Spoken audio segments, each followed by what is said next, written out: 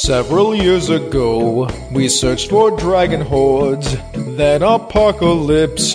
Princes came aboard, next came Demon's Rage, and Demogorgon's Might. Then the mist brought us to play, oh much to Strahd's delight. Oh, D&D, D&D, rolling D20s, looking for a great big crit to beat our enemies. D&D, D&D, rolling D20s, devils, dragons, beholders under the Christmas tree. A day or two ago, the ground gave quite a quake. The giants made their move to plunder and to take. Meanwhile a curse arose, killing all who died.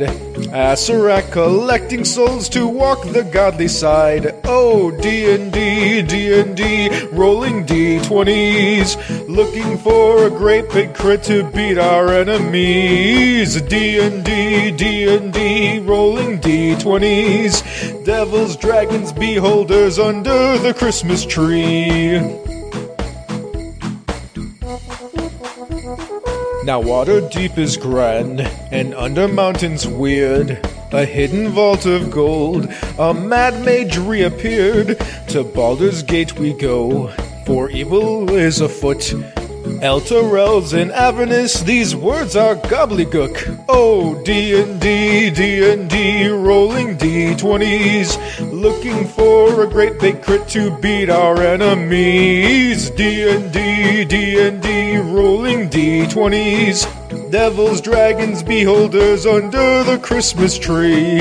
Devils, dragons, beholders under the Christmas tree.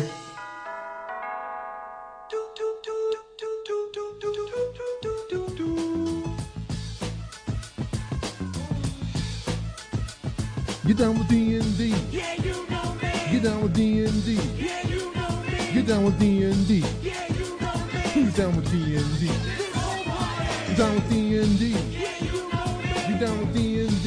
Yeah, you know me. I'm down with DnD. Yeah, you know me. Who's down with DnD?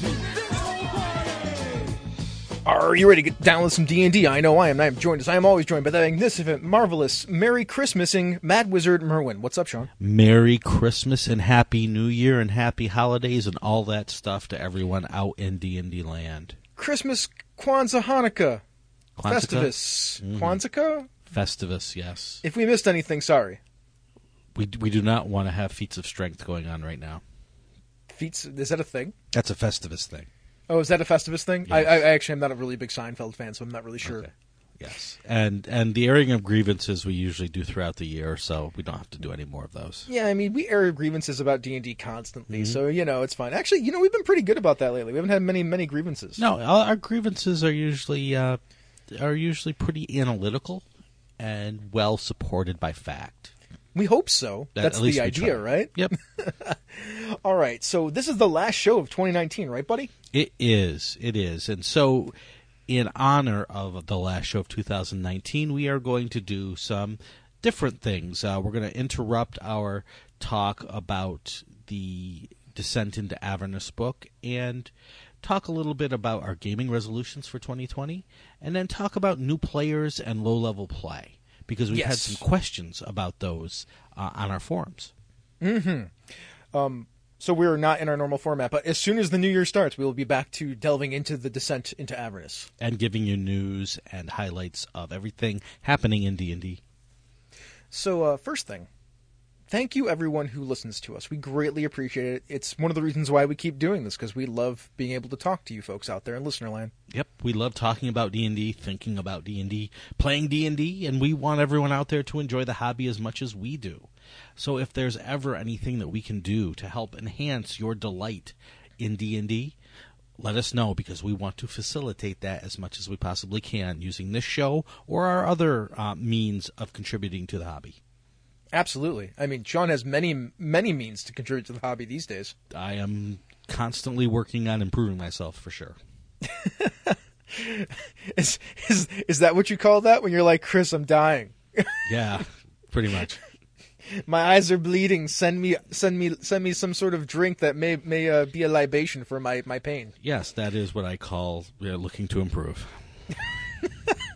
Sorry, Oh. we might be a little punchy. It's only 2 days after our last recording, and it's It's- in the evening for once. Yeah. All right, so what's the first thing we're talking about? Our So- gaming resolutions? Is that what we're doing? So I'd like to talk about D&D gaming resolutions, and we can go back and forth and chat just a little bit about what we're looking forward to in 2020. 2020, can you believe it? I know 2020. It's a big year. Big Yeah. year. 2020. It will be. So we have one more day in 2020 than we normally do, which we should use for gaming. I agree with you. Mhm. I mean, so here's my question: since there's that extra day, Yes. instead of just taking that day to play more games, can we just take those 24 hours and break them up into playing more games over those 24 hours? I think that's okay too. And it's also Christopher Perkins' birthday on leap year day. He's a leap year child. Yes, he is. Wow. Yeah. So we'll call this the year of Chris Perkins, as if every year in D&D isn't the year of Chris Perkins. So is he 12 years old then? Pretty much, yeah. Yeah, that's about right. It seems reasonable and logical. Yep, he is a young man.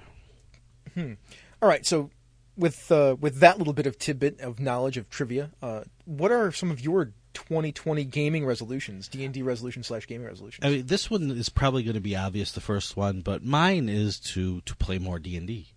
Not only play more D&D, but play and read more from other game systems. Because as we've talked about, the more knowledge you have of games in general, the better you can understand how and why D&D works the way it does, and either get more enjoyment out of it because of that, or look for ways to improve, like your playing or your DMing or your creating of D&D content by understanding different mechanics and different ways to run a narrative game and different ways that narrative and mechanics, come together. All of that is great knowledge to have, and since I may be teaching a class in game design, I really want to look more at the game and at other games. So let's do this for real, and we can look back at this next year around this time. Okay. What is the action that you think you'll have to take to say that you've succeeded at doing this thing? Oh, we're going to break this all the way down. All right. So what the action I will have to take is to play or run at least 4 role-playing games other than D&D. All right. We can even do it like a mid-year check-in to see if where we're at for these things too. Mm-hmm. So play or run 4 games. I'm writing this stuff down, everybody. He's literally Yep. typing it into our show notes. Typing into our show notes because they get saved. Like there's an archive of them. So no pressure here or anything. Play or run 4 games non D&D. Yep. That's a good solid one. All right, cool. Yep. Do you want me to do one? I would love you to do one, Chris. I should probably go grab it because I put them in the back end for the sneak attack, which is silly. We'll do something else for the sneak attack this week. We'll figure it out. Yep. We'll figure it out. We always do. This is one of those free-form flowing shows.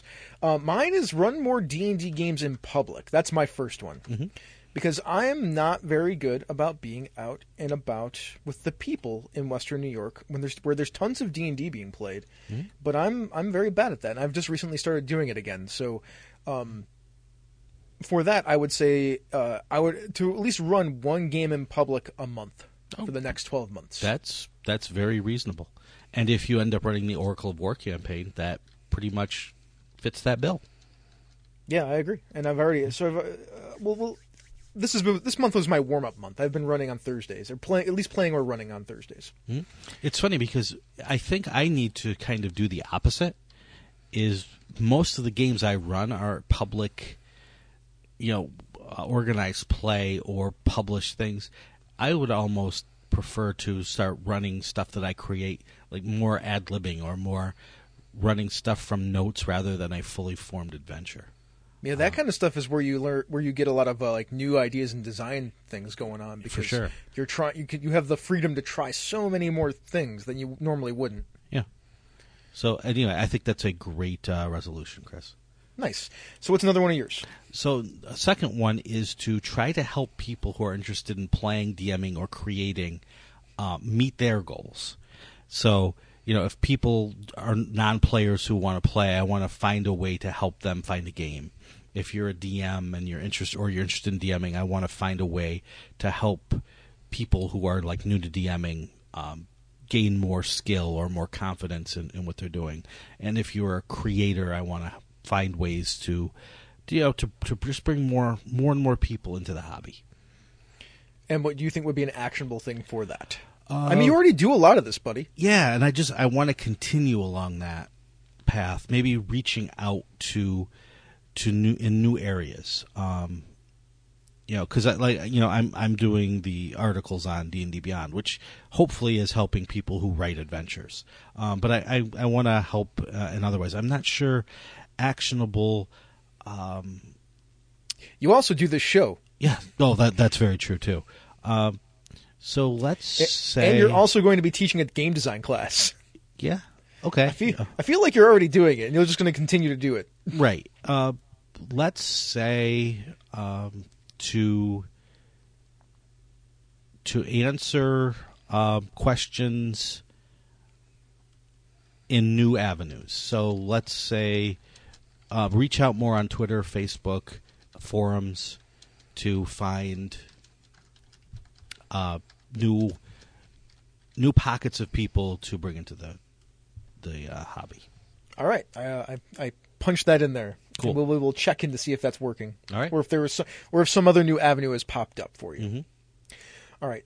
For me, it's publish more D&D related stuff, Mm-hmm.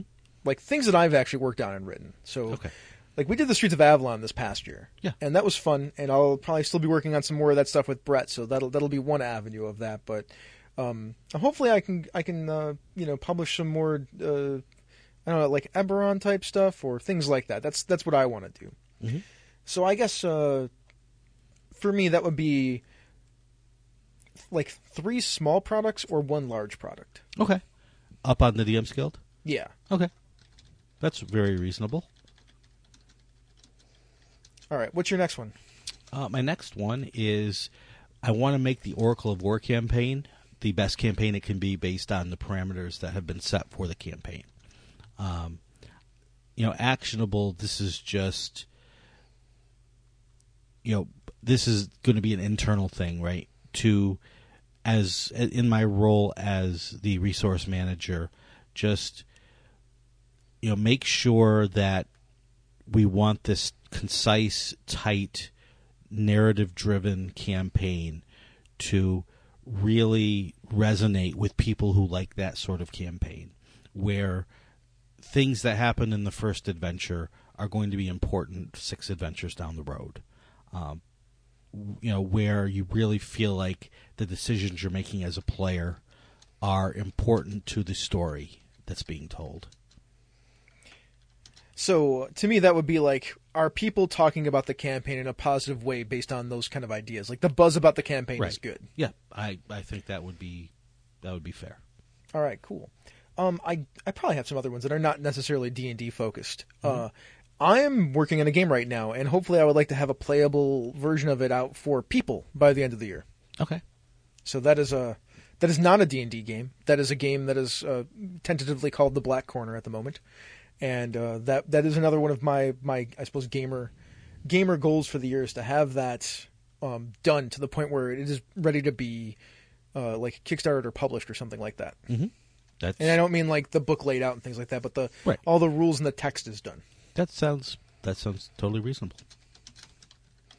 All right. Do you have any other ones? The last one I had was before the end of the year. I would really love to be heavily involved in a D&D focused Kickstarter that does something with the previous goals that I've mentioned, such as helping new players, new DMs, new creators. So I don't know what that would look like. I don't know if it would be like an adventure or a resource book or more like a how-to or all of the above, something like that. Because I'm involved in Kickstarters tangentially. I'm contributing, editing, things like that. But I really haven't sat down and been the driving force behind one, and I would really love to. Yeah, we haven't done the Sean Merwin Kickstarter. No, because the Streets of Avalon, while it's Brett's, it was totally my idea. So Right. I totally get that. Like, I totally drove that thing. So we'll find out whatever the Sean Merwin driven Kickstarter is, right? Yeah, because I'm editing for some of the Alligator Alley, the Forbidden Tome, the Forbidden Library, some of their Esper Genesis stuff I've been editing, and I've contributing to Cobalt Press, some of their Kickstarters. But I'd love to sit down and design one and really think it through and do something that I would like to do. Oh, nice. That'd be cool. Yeah. I guess my last one, because this is my last one, would be to take the... so the FM Gamers is the actual play podcast that I am currently the game master of, dungeon master of. We're playing a version of Spelljammer. And I would hope to launch a Patreon for that particular project and have it be moderately successful by the end of the year. And that would be like, it's raising like $300 or more a month. Okay. So that would be the other thing. And that would come with all the cool little things that people get from it.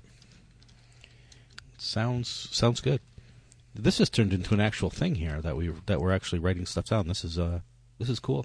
Yeah, right? Now we can look back at it to see if we did any of these things. This takes me back to my project management days here. Oh, wow. Sorry, man. That's not what I was okay. going for. No, I that's was going okay. for the fun side of it. It's okay. The whiskeys I've had are taking care of any anxiety about that. As he actually drinks water, it's hilarious. But that's because he had the whiskey beforehand. You assume it's water. Yeah, we're celebrating here tonight. We This is are. a celebration of D&D and us. Yep, this is the holiday show. All right. So that's our gaming resolutions for 2020, and I guess I'll just recap them real quick. So Sean's was play more D&D and play and read more games from others. Try to help people who are interested in playing, DMing, or creating stuff. Make the Oracle of War campaign the best campaign it can be based on the parameters that have been set up for the campaign. And before the end of the year, offer a D&D-focused Kickstarter that does something with the previously mentioned goals. For me, it's run more D&D games in public, publish some more D&D related stuff, finish a game called The Black Corner, and make the FM gamers financially successful. Sounds like if we could even do 3 of the 4 of these We'd have a pretty resolutions good we've year. made, we'd have a very good year, I think. Solid year, yeah. All right, let's get into our topic. It's called the Hodgepodge because we're going to do a couple of things that we mentioned earlier. So let's talk about low-level D&D. Yeah. Because I had some experiences recently playing some like first-level D&D in AL play. But I also want to talk about it from the home game side of things and the AL side of things. Yep, and I've been thinking about this a lot in terms of bringing new players into the game, especially through the Oracle of War campaign. And so, well, Chris and I think Chris would agree that we're experienced DMs and players. We've been doing this for a long time. God, I hope so. And we recognize that low-level play isn't always the best way for experienced players to enjoy a game. Sometimes low-level doesn't have the excitement that they want, and so on.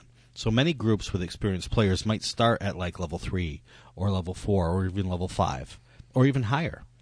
Low-level play, however, can be very important if you're trying to bring in new players. And we have more new players or players who want to experience the game for the first time than at any other time in the history of the game.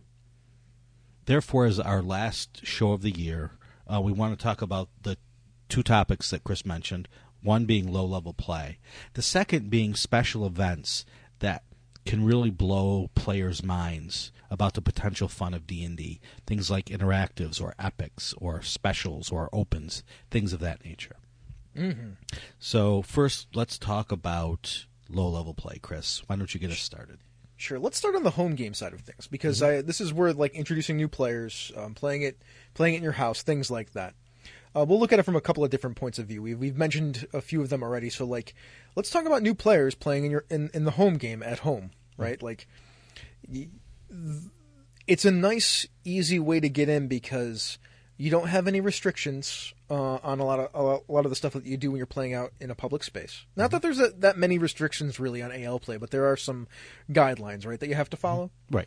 But you can kind of do whatever you want in your home game, especially if your game master, dungeon master is experienced. So it allows for you to have not a lot of widgets to play with on a character, which is the nice thing about low-level play, and lets people experience the idea of storytelling. And they will often try things because that's been my experience, especially with people that don't play a lot of games, is they will try things because they're like, oh, we can do whatever we want. So they'll like, well, how do I do this? Like, this is the thought that I have. I'm going to go do this. And then the game master, if they're experienced, can adjudicate that stuff. Right. And it's fun because it's open and it's pretty freeform. And you can get a lot of that kind of play out of AL stuff, but that is in a public space usually. And it's might not be with people that you know. So it can be a little bit different as far as like how you feel about trying and suggesting ideas. Right. I want to restate what you said in a different way, just so it resonates. Yep. When you have new players who maybe don't know the rules yet, let their narrative drive your teaching of the game. As they decide what they want to do, let them say, I want my character to do this. Then you translate that into the rules and present to them the rules version of what they've said. Because what that's doing is that's teaching the players to play in a way that makes the most sense to them in terms of the translation between story and rules. Mm-hmm. And don't get overly pedantic too soon. Get the idea of the back and forth between the player and the DM and slowly add rules. If you try to teach every rule right from the start of a game, it could get problematic because then you're taking away the story and you're just piling rules on. And that's not to say that rules aren't important, but rules can come later. Story is something that needs to be there to catch the imagination of most of your player base. Like, here's an interesting idea for everybody out there, and I've experienced this. When you start playing a game with people that don't know how to play or have never played before, all you have to say is, like, you are this character, like, here's your concept, or tell me about your concept, and we're going to start playing, and I will teach you the game as we go. And the interesting thing is like, the rules that come up through play will be the ones that you teach, and it becomes like this intuitive thing where as you're going along, the things that are actually important to the game will arise. And that is it's a really good way to teach because you're not just telling them something, they're actually getting to do a thing, then understand how the rule works with the thing that they're doing. It's a really good teaching method. I've used it a number of times when teaching new players how to play D&D. Yep. That doesn't mean you don't have to. You could tell them the one thing, like, look, this game is about rolling a d20 and adding a number to try to overcome a target number, and that's kind of how you do stuff. Yep. And but after that, like, you could just start playing as long as they understand, like, oh, they're an elf thief, so they steal stuff or they backstab things or whatever it is, right? Like, you're a wizard, like, you have these spells, like, that's a little bit more complex, but there's not that many spells usually at first level, so it's not that hard. Right. Start with just one cantrip, and let them use that. Now, I want to talk about a different version of low-level play, not for new players, just for anybody who's playing. Right. Now, in my opinion, I think there's like probably two methodologies that you can go with when you're playing the game. You can play it for the story, which means we're going to play this game, and even though you're first level, the goal isn't to see you die or see if you survive a situation. The goal is to see how interesting the story can be as you're playing through this scenario. That means you're probably going to, as the game master, the dungeon master, you're going to take off the reins on trying to murder characters. Like, if you see something bad about to happen, like, you do what you can to help them. Then you can just play it if you want the other way, which is like, we're going to play this straight. And if you die, you die. And that's when you have to take the role try to take the role of an impartial adjudicator. And that's okay. If you talk about your game, that's what you want to play to begin with. That feels a lot like there's a game out there called Dungeon Crawl Classics. The funnels, like first level D&D can feel a lot like a funnel, but you only got one character. So like that's also a legit way to play. Sure. If everybody's on board with it and cool with it. And then the idea is like you have to be as descriptive and presenting as possible about the situations so that characters understand what's going on so they don't feel like they're being cheated when they get murdered. So that's just the thing you have to think about as a dungeon master. Like, you can't give half-assed descriptions. They have to know what's kind of around them. You have to be very good about presenting scenes. Yep. Now, as a DM and as a creator of of D&D content for players. One thing to remember about low level, especially first level, there is no such thing as a too easy combat. Especially if you have new players, they could be murdered by 2 goblins at first level. Just if the dice rolls go awry, in 2 rounds, 6 players could be pretty much destroyed by 2 goblins. If you get a couple of crits, if they roll poorly, it's just the way it goes. So don't feel like you need to up the challenge for like first and second level characters, because you don't. Anything could turn into a difficult combat. And that doesn't mean you don't have to. That doesn't mean you can't make it fun and interesting. Mm-hmm. Like, just because it's low level D&D doesn't mean it shouldn't be wondrous and whimsical also, or Right. whatever your theme is, horrific, whatever the theme is you're going for. Mm-hmm. It can still be all that stuff. Right. I mean, your dungeon could be set inside of a hollowed out crystal cavern, right? Like with light refracting all over the place. Yep. I mean, there could be light refracting goblins inside of it. That doesn't mean you can't have those fun, interesting locations. Yeah. And so focus a lot on the story and on the experience rather than on the quote unquote challenge. Yes, I'm with you. Right. Especially for new players, or if you're playing for the story of things. Mm-hmm. Yep. Because if you have a new player or even experienced players, and the very first combat you kill everyone, and then you say, well, okay, let's roll up new characters and let's do this again, chances are good that the enthusiasm level will be lower than if you get them through those first couple of levels with exciting and memorable stories. Yeah, like I got murdered by a ward on a door at first level. Mm-hmm. Let me tell you, that wasn't exactly thrilling. Mm-hmm.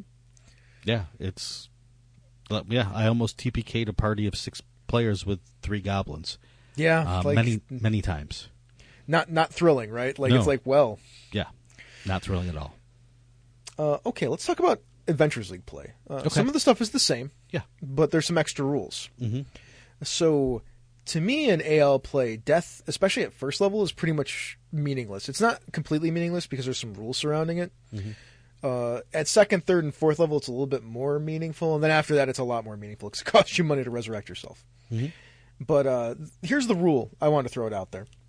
It's called faction charity. So that's like if you're a character of first through fourth level and a member of a faction or a patron from the faction ensures that character will receive a raise dead spell.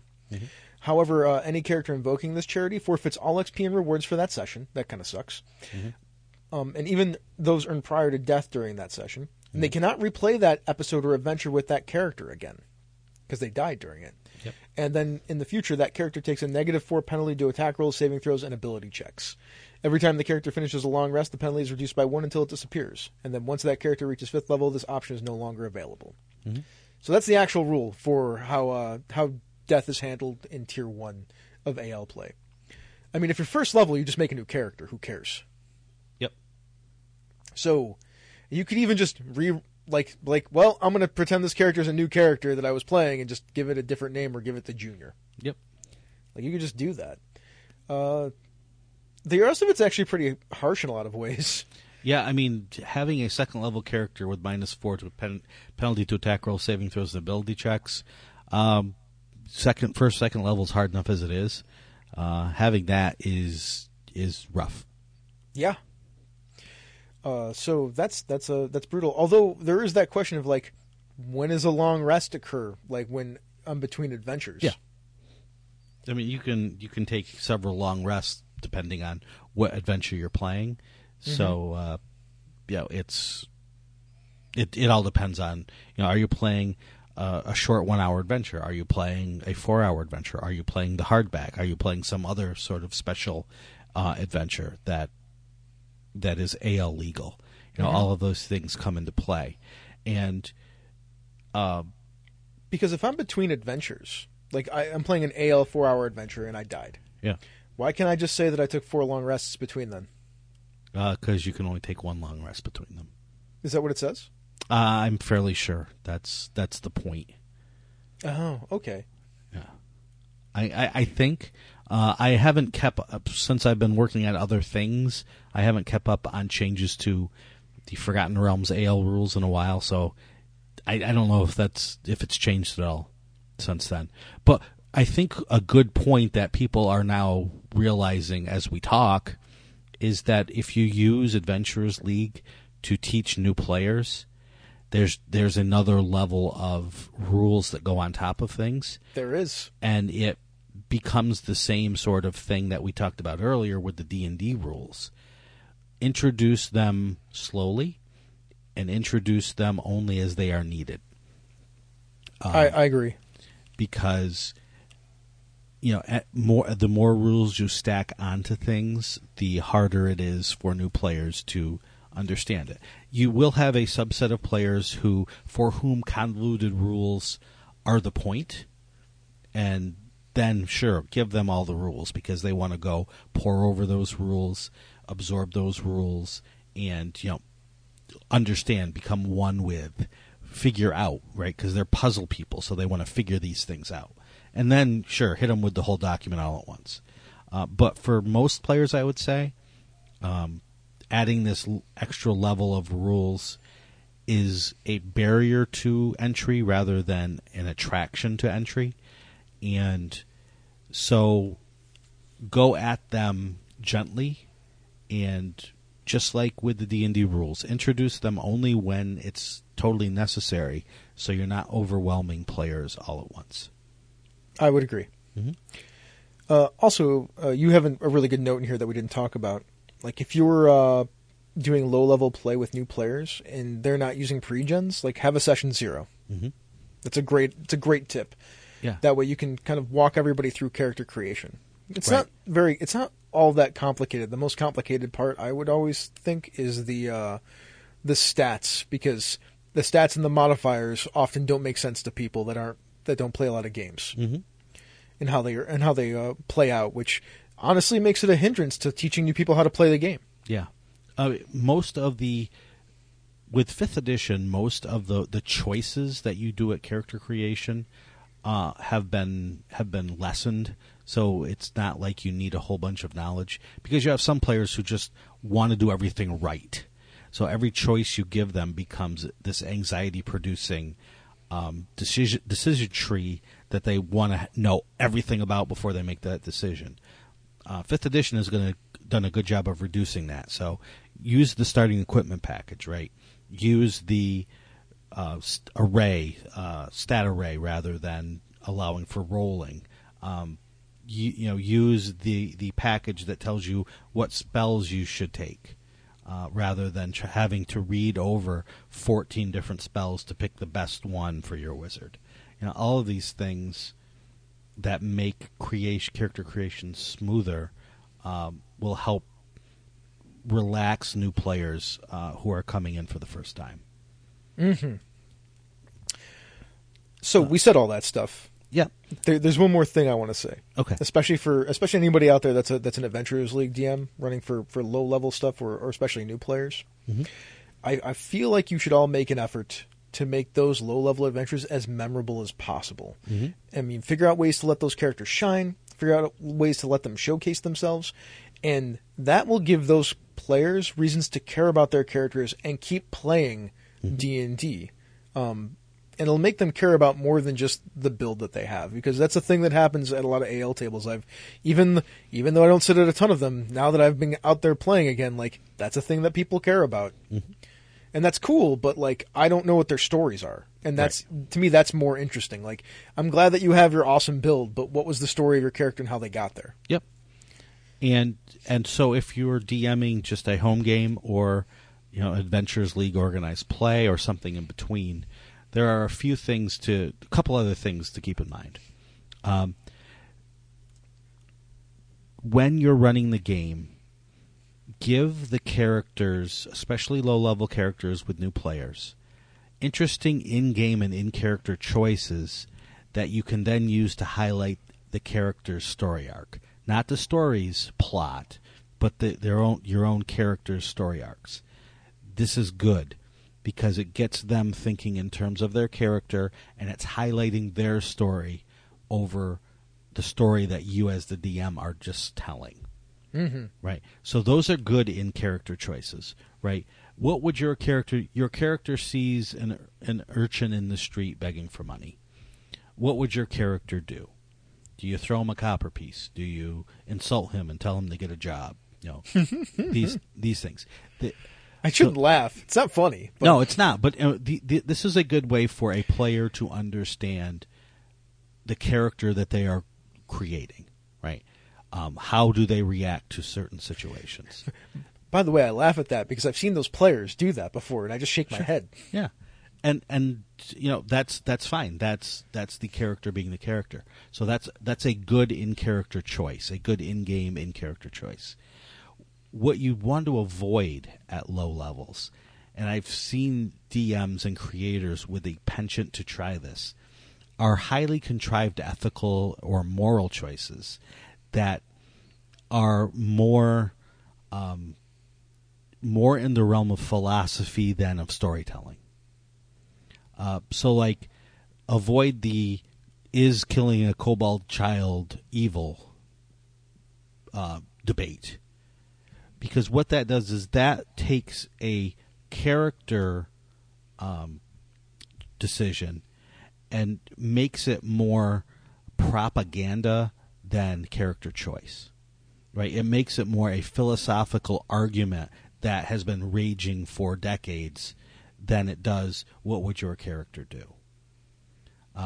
Because then this is a question that is unanswerable. Is it right or wrong? It's not a character choice. It is a philosophical argument.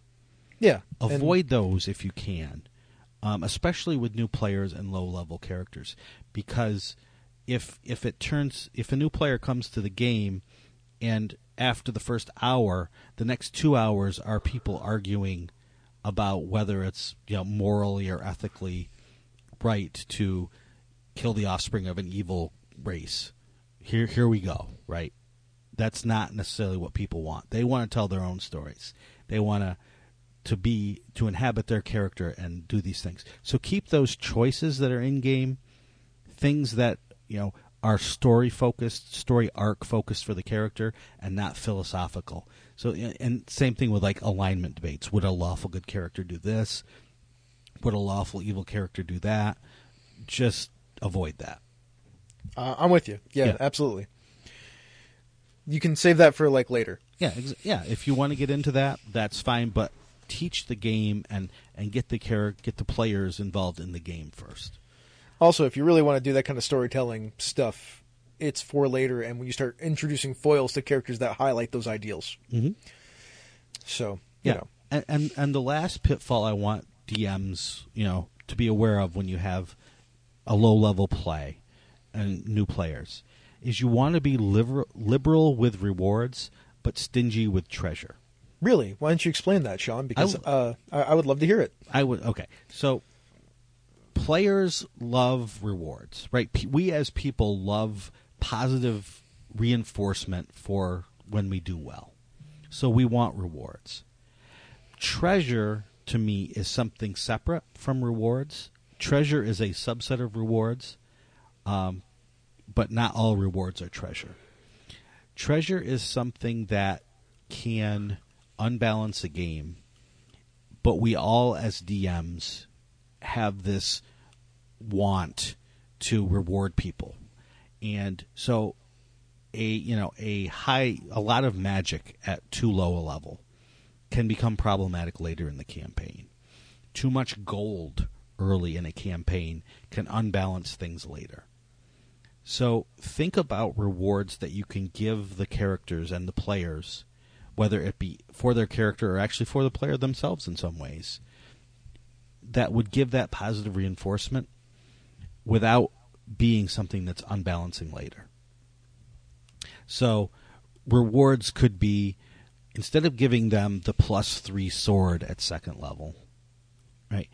Give them a sword with a name and a backstory, but not magical. That is still something that's memorable. It's still something that can be very important to the story, but it's not something that can be unbalancing down the road. Especially if it becomes magical when you bathe it in the blood of a red dragon. Precisely. That's what I mean by story, right? Having a cool story behind it that can be quests all on their own, that can be a family heirloom for your character or for someone else's family heirloom that now you have. And what does that mean? You found this sword. It's beautiful, and it's made of silver, and it's all of these things, and people start noticing it when you walk through the city, and they're pointing at you and talking about it. That's cool. It has a story focus behind it. It can later become something much more important, but it's not an overpowered sword that's going to wreck your campaign later when the characters all have these super powerful weapons that do all these super powerful things. So yeah, I'm into it. Yeah, that's just my my experience with low level tendencies from certain DMs or content creators, including myself sometimes. In other words, don't be like me, because I've done all of those things that you're talking about. Anybody successfully, but you have to you're going for a very specific feel when you do that stuff. Yeah. Any DM who's DM'd for many years and many campaigns has probably had this experience and can tell you horror stories about what happened when they did. See, when you give characters too much gold, so. Now that you've mentioned those things, because there's probably people out there like, you could totally do them. Like, yes, you can. And here are a couple of ways to do that. Right. If you give people a ton of gold, then they become noticeable as having a ton of gold, and everybody wants their gold. Yep. The gold becomes as much of a problem as a boon. Yep. So what we're talking about is here's a pitfall. We're telling you, trust us. A next episode could be, if you did this, here are ways to fix it. Yep. But we're just about out of time for this episode, so we're going to take the Epics Interactives and other non-traditional gameplay into the sneak attack, I think. That's a great idea, Chris. All right, well, let's once again thank you, everybody, for such a great year. It's been a wonderful year of Down with D&D. And especially you patrons out there. Thank you so much for listening and patronizing us. Patronizing us? That's not the right word, is it, Sean? Patroning us? Patronizing sounds fine to me. Yeah, you're probably right. Anyways, let's do some Patreon shoutouts. The rest of the Royal Court: John C. LeMay, the Guard at the End of the World; John Carney, the Court Necromancer; Kevin Lovecraft, the Royal Beard; Merrick Blackman, the Royal D&D Reviewer; Mike Dinos, the Inquisitive Mark; P.K. Sullivan, the Queen's Royal Rocketeer; Richard Wyatt, the Captain of the Royal Airship Fleet; Rob Ebersato, the Gauntlet of the Queen; Schmitty, the Keeper of the Labyrinth; Toby Sennett, the Baron of Britannia; and Todd Crapper, the Prophet of Probability. By the way, did you know that we had an airship fleet? I did not. We do. We should probably take an airship one of these days. It'd be pretty neat. That would be. Anyways, speaking of patrons, if you'd like to be a patron of Down with D&D, you can click on the link to our Patreon page on the website, and for a paltry $2 a month, you can get yourself a shout-out. Or for $4 a month, you get that shout-out, and you also get to see our show notes. And you get access to our Misdirected Mark Slack room, where you can pester us with questions, and it's not a bother at all, because we love to talk about D&D. Mm-hmm. Or, Chris, for $1 a month, you know what you get? Sneak attacked? Yeah, you get sneak attacked. Well, you don't actually get sneak attacked. You get access to the sneak attack section of our show, where we talk further about D&D related topics. Yeah, we did a whole lot on the character Unearthed Arcana options. We're not going to talk about that today, but we'll continue talking about that when we come back for the new year. Yep. If you want to help us, but you can't help us monetarily, you can do so by giving us a review, especially on Apple Podcasts. That's a great place to do it. Yeah, any of the podcatchers use Apple Podcasts usually to rate and rank and review shows. So just pop on over there to Apple Podcasts, find our show, and let us know what you think. We would appreciate it very much. But, you could review us on Podbean or, Stitcher or wherever, really. Wherever you listen. Just yell from the mountaintops. Mm-hmm. Go on Twitter and tweet at us. Well, yep. We appreciate all of it. We certainly do. Sean, buddy old pal, where can we find you on the internet? The best place where I hang out most is Twitter, where I am at Sean Merwin. Or we have forums. Did you know that, Chris? We had forums at forums.misdirectedmark.com, where we take questions or comments or discussions of the various topics that we talk about on D&D and completely different ones. Yeah, I actually knew that because I was there earlier today talking to people. There you go. I go there. I go to the forums. You can hit me up on the internet at the Light 101 or at the aforementioned forums. I do get emails for like every forum on there when they get posted to. Also, you can go to at @misdirectedmark on Twitter if you want the network Twitter, and that will get generally forwarded to me and Sean. If you want to listen to this show and you don't have a podcatcher or you're listening to it on the internet, there's like YouTube. We're on YouTube, so like you can listen to us there, plus a bunch of other shows in Misdirected Mark, such as Bonestone and Obsidian. That's where Wayne and Robert take monthly deep dives into the Dark Sun setting and discuss it across all editions of D&D. Down with D&D is a Misdirected Mark production, the media arm of Encoded Designs. So what are we going to do now, Sean? We're going to go kill those monsters that haunted us in 2019 and look forward to facing the monsters of 2020. Yeah! Get down with D&D. Yeah, you know me. Get down with D&D.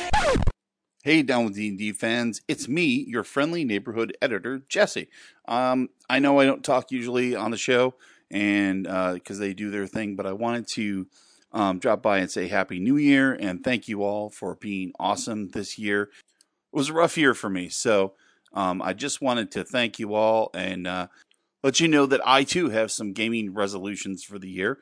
I want to play and run more Dungeons & Dragons, just like Sean does. I also want to teach more Dungeons & Dragons, just like Sean and Chris both do. And I also I want to play more games in general and teach people some of my improv skills for gaming because I do that sometimes. So I just wanted to drop that in. Check out my show, The Lounge. That's another resolution. I want to get more lounge out there a little bit better than I did this past season. So check that out. The third season should be coming out in a couple months.